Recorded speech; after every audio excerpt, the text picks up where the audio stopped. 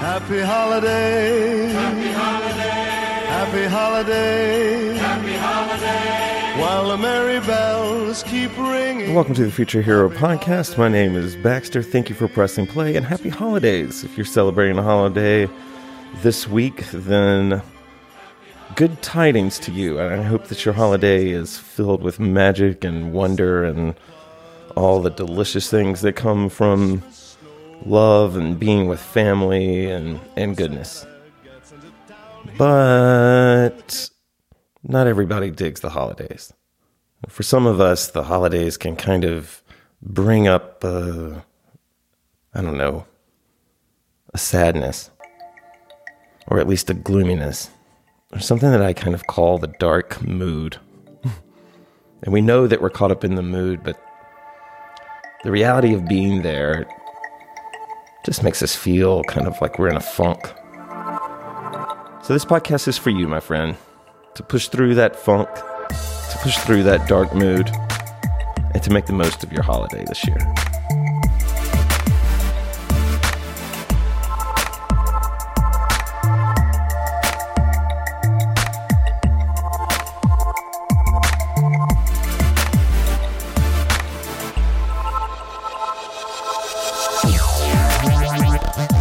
The music today is provided by Spoken Bird. Spoken Bird, he is on SoundCloud. I heard some of his stuff and reached out to him to see if he would be willing to let me use it. And he said yes, and I appreciate that, brother. Thank you.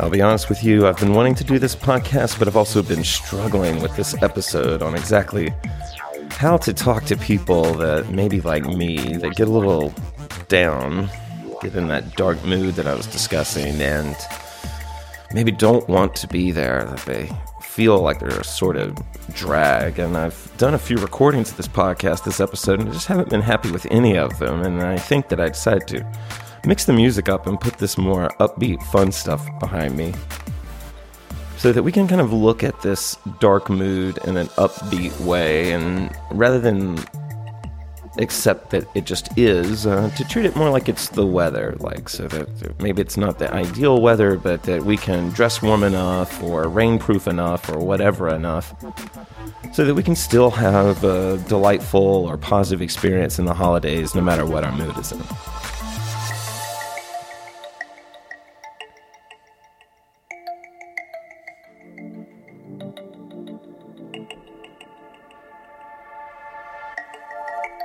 If it's not obvious, this topic probably wouldn't come to me if I was one of those people who easily fell into the holiday spirit. But unfortunately, I don't always. Sometimes it feels like Christmas hits and sort of hits two sides of me every year. It either hits the cheery holiday Baxter or the not so cheery, what am I doing with my life Baxter. This year happens to be a good year for me, but I remember not too long ago how this time of year would just bring about the dark mood, and a lot of times the dark mood wouldn't even really happen until I started engaging in the activities in our family. It's Christmas, and the activities of Christmas, and buying gifts and preparing and driving and doing the things that many times it's in that process when I should be getting excited that I'm actually becoming disheartened. And so, like any overthinker, seeker, analyzer, I've tried to look at what is happening to me that might put me in that dark mood, and maybe if I can identify some of those things, then I can work with this dark mood. Kind of like once you figure out that you're ADD, you start doing things to, protect yourself from your ADD. And so that's what I'm thinking about with this podcast. And I invite you now to not only listen to what I'm sharing about, like my reasons for the dark mood, but to consider your own reasons. Rather than thinking of it as blame on someone, because she'll be there or because he'll be there is part of your dark mood and like referring to a gathering or something. Instead, source it deeper than that. Well, what is it about them being there that is going to trigger in me? What's my reaction to it?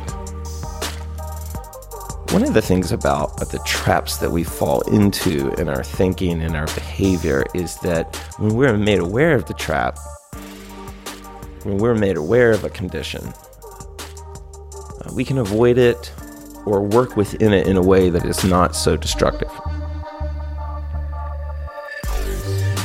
Right? That's nice.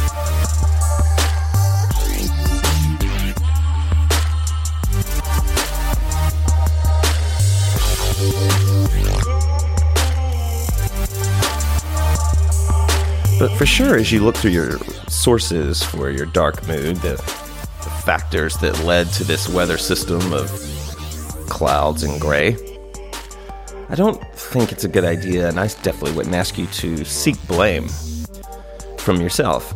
I think self-blaming is kind of one of the things that makes the dark mood stick around longer. It's kind of like when depressed people become depressed because they're depressed. They can't get out of their depression, and that depresses them further. So I don't think there's any reason to beat yourself up on the mood, but just to, like I said before, accept it like it's the weather that just rolled in. But to not let that keep you in the house. If you have family, and in this case, tribe equals family. If you have family, if you have tribe, I encourage you to get out of the house and go be with them. Take off the cynicism and, trust that this idea of marking a time we call a holiday so that we can let down our guard a little bit and hang out with each other is good for us. It's good for society. It's good for our progress. So as you identify these sources, you're not a criminal investigator. You're not looking for someone to blame. You're just identifying them so you don't step into them.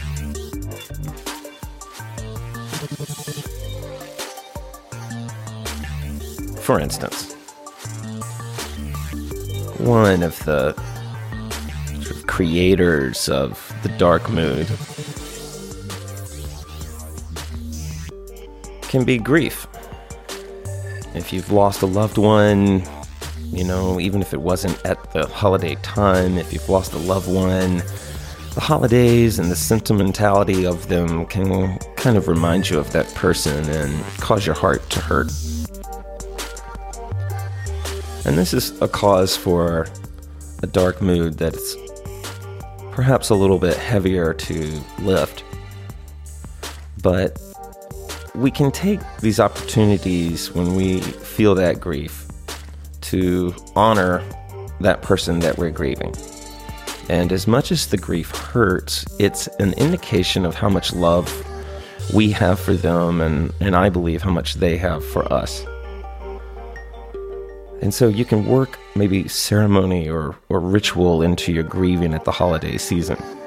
You can sit down, no one's around, and imagine that person and talk to them.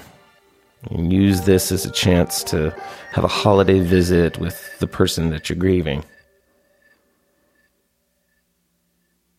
And that way you make some good out of the grief.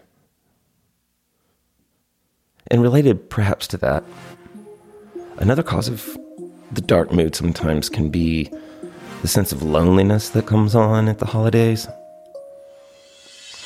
where we see our family and friends, our tribe, and their loved ones, and their new relationships, and their old relationships, and if we're single, it can make us feel a type of loneliness. Or even if we're in a relationship and we're hanging out with our partner's family, it can make us feel lonely for our family. Lonely for connection to something that will connect to deep inside of us. And kind of like grief, this can be a tough one to lift and move on from. But if you think about it, you're always moving away from loneliness.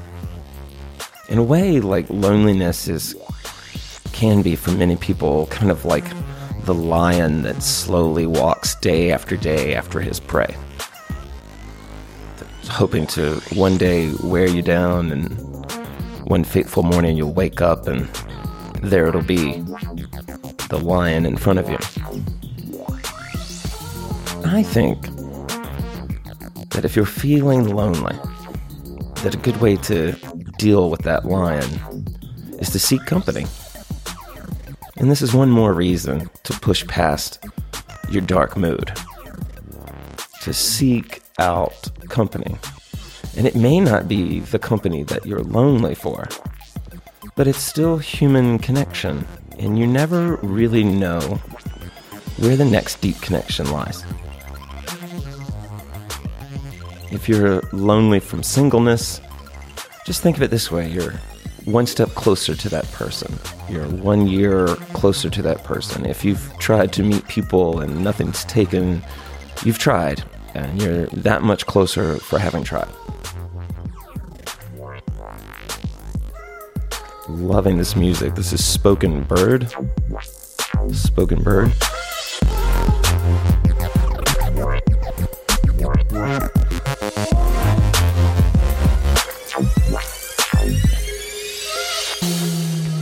And then one source that may be very particular to me, but I think might reach other people as well, is through nobody's fault. Not my parents, not my siblings, not my extended family, not the friends, not the husbands and wives and partners of that family. But for some reason, when I go into these family gatherings sometimes, I start comparing myself to everyone around me. And as an artist, I live a pretty shaky life.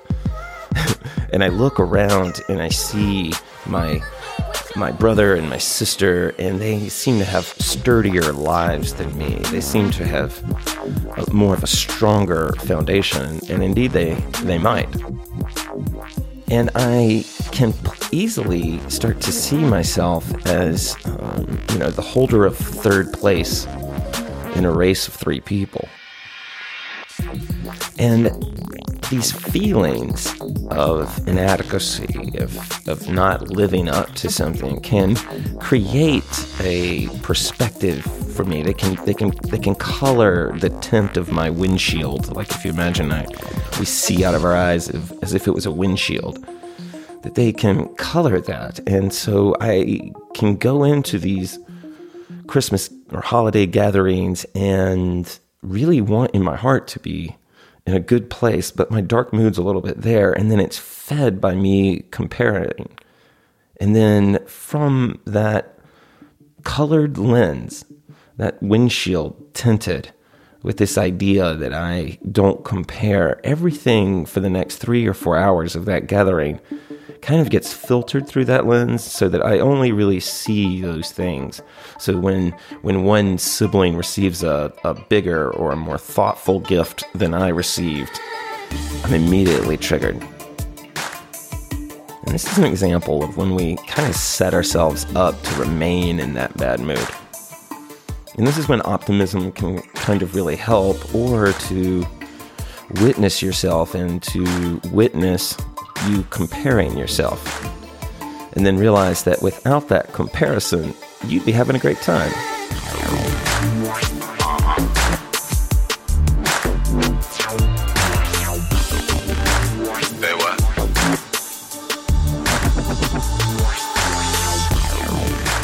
I mean, the truth is that most likely no one's comparing except you, and even if they are, if you've been walking towards your future higher self, then what do you have to feel sorry for? If you're living in your truth, if you feel like you move authentically as much as possible, then what does the comparison matter? Who cares? Who cares? Maybe you're not supposed to be on solid, sturdy footing. Maybe you're more of the rope bridge type. That's just one way to uninstall that hang-up.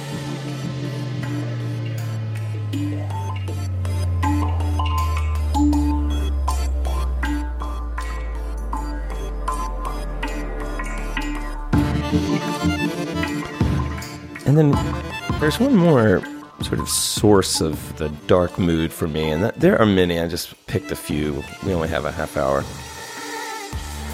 And at first, what I'm about to say is probably going to sound like really small, tedious, and trivial, and maybe it is a little bit. But I think it's an example of how something small can become kind of cancerous, and in a way, it can kind of become a sort of divider or a separator from you and the experience. I have all of this anxiety around giving and receiving gifts. I kind of like the giving part if I'm giving to someone that I really know and I like the gift that I'm giving them. I kind of like that. But when I'm buying for my family, God love them, I love my family, but I don't really talk to them ever. I don't hang out with them ever. I have no sense of their style. There's their homes, some of them I haven't been to before. And so the idea of walking into some store and trying to pick out something, I just stink at it. I always pick out something that maybe I would want, or I pick out something that I think would be perfect for that person, but it's actually perfect for my projection of that person, and it isn't actually for them. And then I hate that look that you see on someone's face when you've obviously just given them a dud of a present. That look, oh my God, it drives me crazy. And I have railed against the social contract of Christmas gift giving in my family. I have pleaded for us to just lose this tradition, but to no avail. So kind of like the dark mood, I have to sort of realize that this is a small issue that is triggering like some sort of fear of rejection in me or something like that.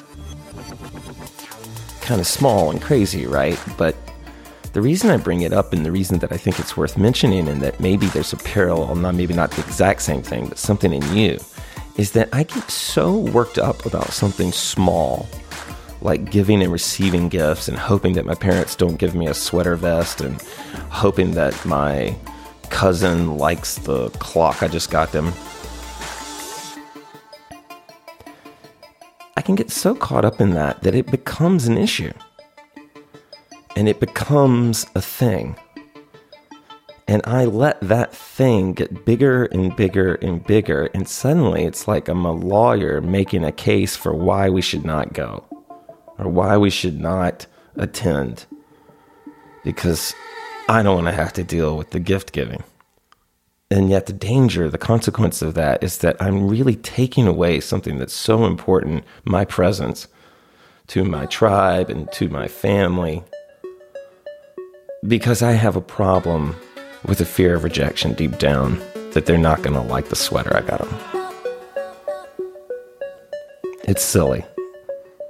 But like all of these little things, once you bring them out into the light and you see how really small they are, it helps you move past them.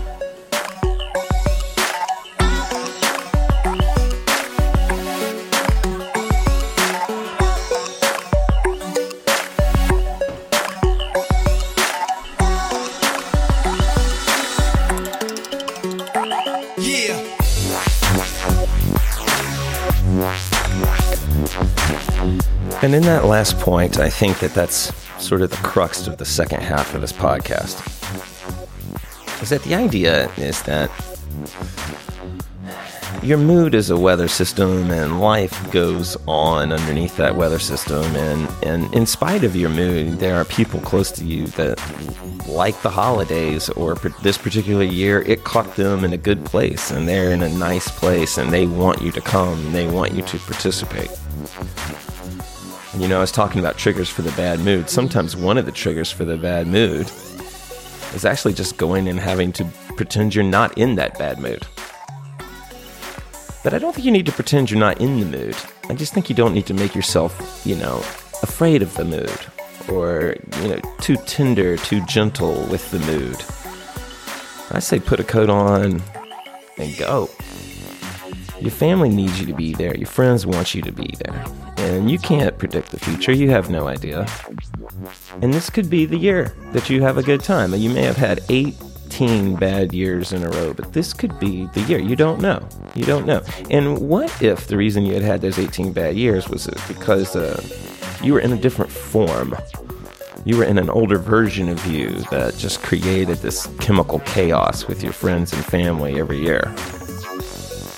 What if the new, like more authentic, the you that's closer to your future hero, what if they bring a different chemical to the equation? They bring a different element, create a different reaction. You don't know, and that's why you should try.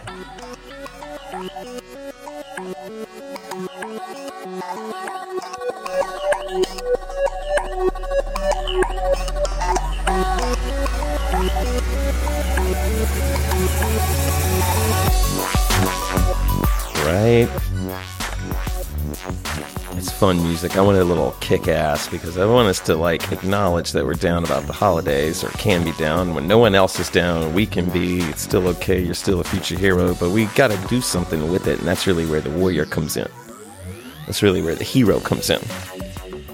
Because I talk a lot about this in my workshops, but the definition of warrior is changing. It's evolving. We're not carrying around, spears and shields anymore. But the warrior represented a lot more than just someone who was fighting. It represented, probably even more than that, it represented the resilient nature.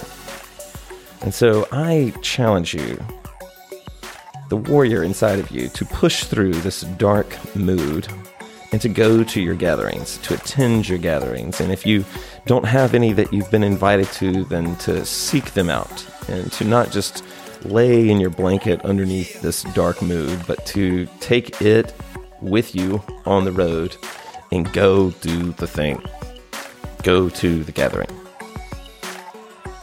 Drive to the house, walk up to the door, the restaurant, the gathering hall, wherever you're going to be, and just do me a favor. This really helped me once.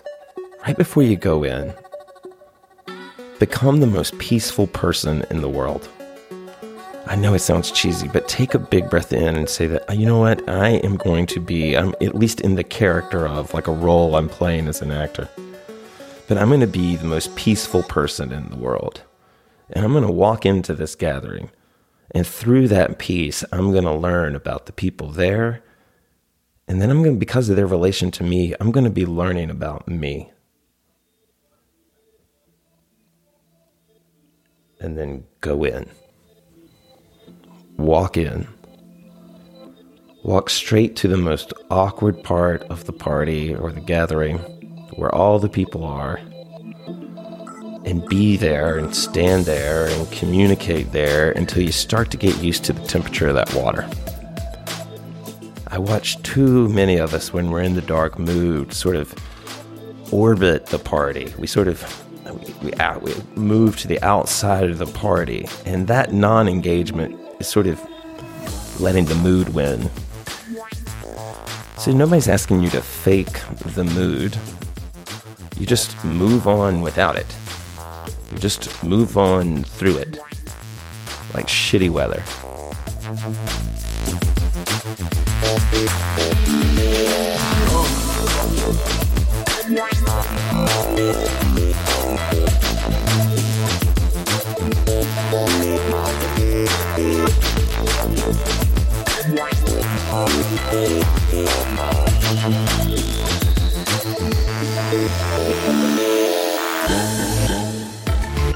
Now, once you're in that gathering, and let's just say, for instance, just to keep things a little simple, let's just say, for instance, that this is a gathering of your family, and that you have family relations there that go back from the time that you were born. And maybe that's part of the reason that you're feeling this dark mood. It's because of certain histories with those people. I know for me sometimes, I had kind of a wild youth, and sometimes when I go back to my family, I really feel like that on my parents or my friend or my family are kind of still seeing me as my sort of raging 17-year-old lying self, and that they don't see like the man that I've become since then. Of course, I'm completely projecting, But, some of the comments, sometimes you get the sense that your family just is still seeing you in Little League and not sort of the big leagues of life.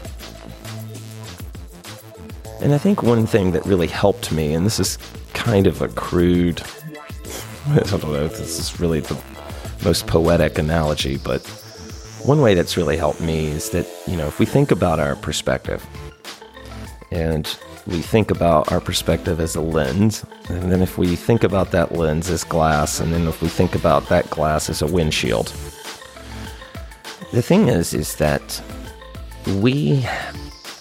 that person that is seeing us, we've kind of hurled things onto their windshield.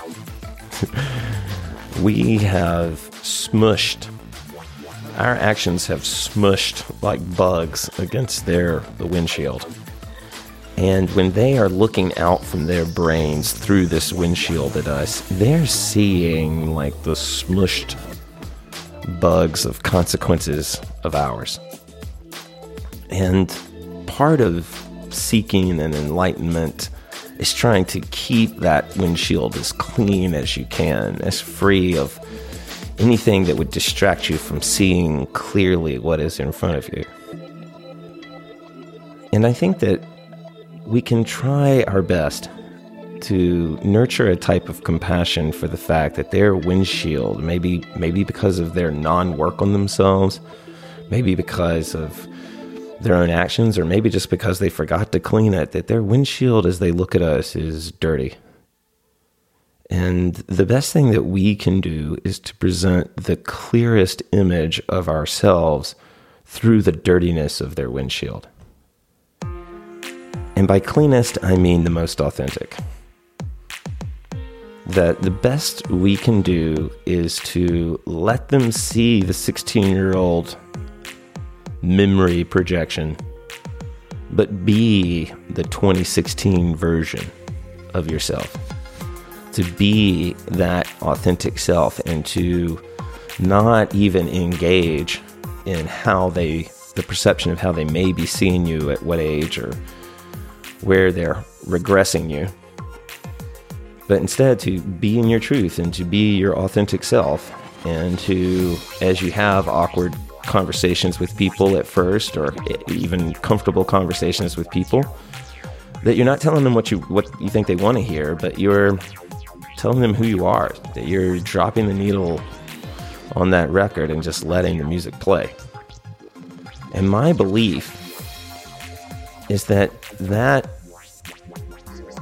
being in authenticity is a magnet. That when an authentic person is in their authenticity and sharing themselves authentically, that it is a magnet that pulls at the authentic center of whoever they interact. Like, authentic people attract other authentic people to them, and people that are going through spells of being inauthentic are usually pulled to their own authenticity, or the desire to be in their authenticity when you are authentic. And that's how you present the clearest image of yourself beyond that dirty windshield that your parents or loved ones may still be seeing through. And if that connection is made, if they begin to connect to your authentic self, particularly if they are connecting to your authentic self through their authentic self, then they're more likely willing to clean that windshield, to finally let go of some action of yours, some consequence of yours, and clear that window and see you more clearly. And that's a good thing. And that sets up a better future.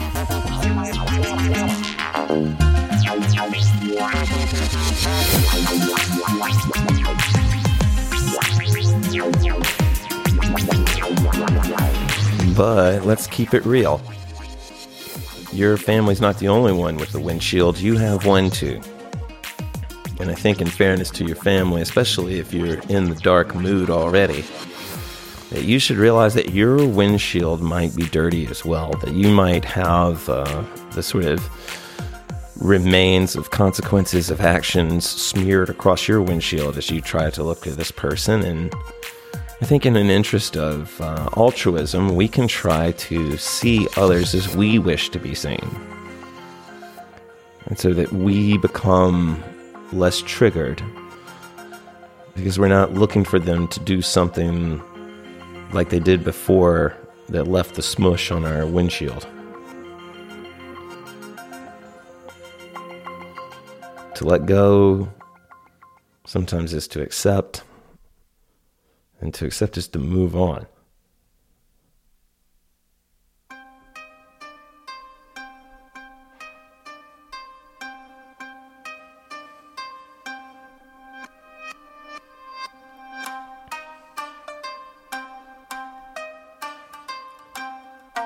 So for this last little part, I'm going to try to wrap this up kind of quick. But there's one little thing that I have learned through my job. My job is I go around and I teach people, as crazy as it sounds, I teach people how to dance and connect with themselves. And the tool we use is a hula hoop, basically, although it's a modified, more expensive version of that. And I have to travel and meet people. I travel maybe 30 weeks a year now, 30 weekends a year. And so I meet a lot of people. And I have learned this by being on the road, but I think I have applied it in my sort of holiday, especially when I'm in a dark mood. And it's about small talk. It's about small talk because let's say you make it to the gathering, you've pushed your dark mood aside, you've assessed your sources for the mood so that you're less likely to indulge those sources. But there is also another way to sort of relieve yourself, like it's a way to ease the pain of that dark mood or the numbness of that dark mood, and I really think it's through connection. And for good or bad, that connection starts in small ways, and one of those ways is small talk. And I, like so many of my friends, used to say I hated small talk. Small talk sucked. I just wanted big conversations, the whole meme. But the deal is that we have to start somewhere. And if we look at awkward, if we understand that to be synonymous with unknown in a way, that this awkward conversation is actually just an unknown conversation, that what's making it awkward is we don't know where it's going. But if we embraced we don't know where we're going, but we're just in for the ride-ness, then we can kind of move past the awkwardness. And so especially like when you're talking to family and you feel like you should know them better than you do, ask questions. Come in. Make that roll. If they cut you off, that's probably their own trip and their own thing. But generally, people are also looking for that connection. And who knows, someone else at your family might be going through that dark mood as well. But you ask them a question. You start off with something simple. It could be like, have you traveled a lot this year? And if they give you an easy answer, like, yes, I did. I went to Greece. Well, then there you go. You got a half hour's worth of conversation right there. If they give you a tough answer, like, oh, well, I've been laid off, I can't find any work, and I haven't had any money, that may not be the funnest thing to move from, but those are questions there as well. Now, for those of you that are looking to deepen that small talk, to go from small talk to big talk as fast as you can, be patient. But one step to get there is to respond to their answers with specific questions related to those answers so that you don't seem like you're interviewing. I don't know if I've sat down with some family members and I feel like they're kind of running through some government form with me. They're not really responding to any of the things that I say. They're just kind of moving through a checklist. And that's cool for for maybe the first 5 minutes of a conversation. But after a while, you start to feel like you're being interviewed, and I don't know, just the idea of being interviewed means you're maybe being judged, and who wants to be judged at the holidays? And so when you're talking to somebody, you definitely don't want to become the interviewer. So ask them questions that spring from their answers, and that's one way to develop deeper and bigger talk. And then there's one more trick, and this is one that I definitely think relates to everything that we've been talking to, and that is, as the person is giving you their answers, in a way, they're giving you their story. And you can step into their story And then from the place of their story, you can ask a question, and this would be considered, at least in my mind, an empathetic question. So for instance, let's go back to the guy that lost his job and hasn't been able to travel. To ask a question like, wow, I would be devastated. How are you doing? How are you doing this? You have 2 kids. They seem great. How are you doing this? To ask that person not about their statistics, but about their experience. It's a way of creating space for that person to remark. And when that person remarks on their experience to you, and they feel like you're standing there next to them in their story, not looking down from some tower at them, but that you're standing there next to them, they're much more likely to give you a real response and to feel like you respect them because you're asking them what it's like, that you're acknowledging that their experience might be different, richer, more unique than an experience that you've had like that, and you're asking them what that experience is like. Trust the physician and drink his remedy in silence and tranquility.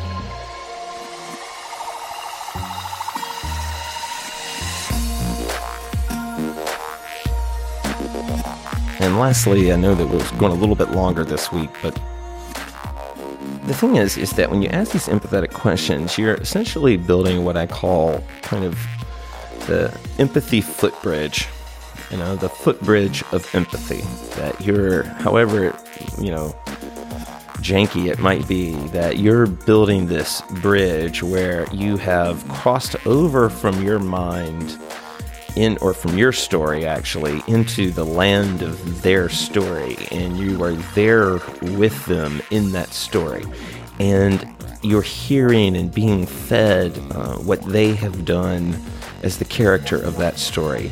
And while all of that is happening, you are not noticing the dark mood.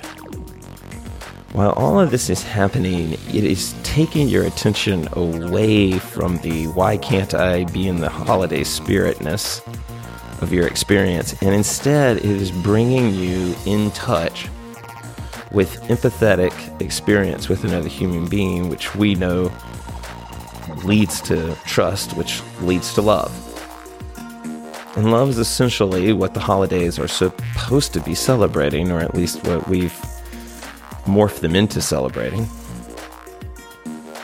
that they are about love. And so the experience of listening empathetically and asking empathetic questions is in a way in service to that holiday spirit. So though your inner heart may still be clouded with gray skies, you're still in service to the spirit of the holiday, still contributing, still giving, and ultimately still being a warrior. So if you're down this holiday season, I get it, I understand, I am like you. But let's do something about it. Let's not make others suffer because of it. And let's go out and get it and be there and give love a chance to touch us and to educate, maybe even relieve us.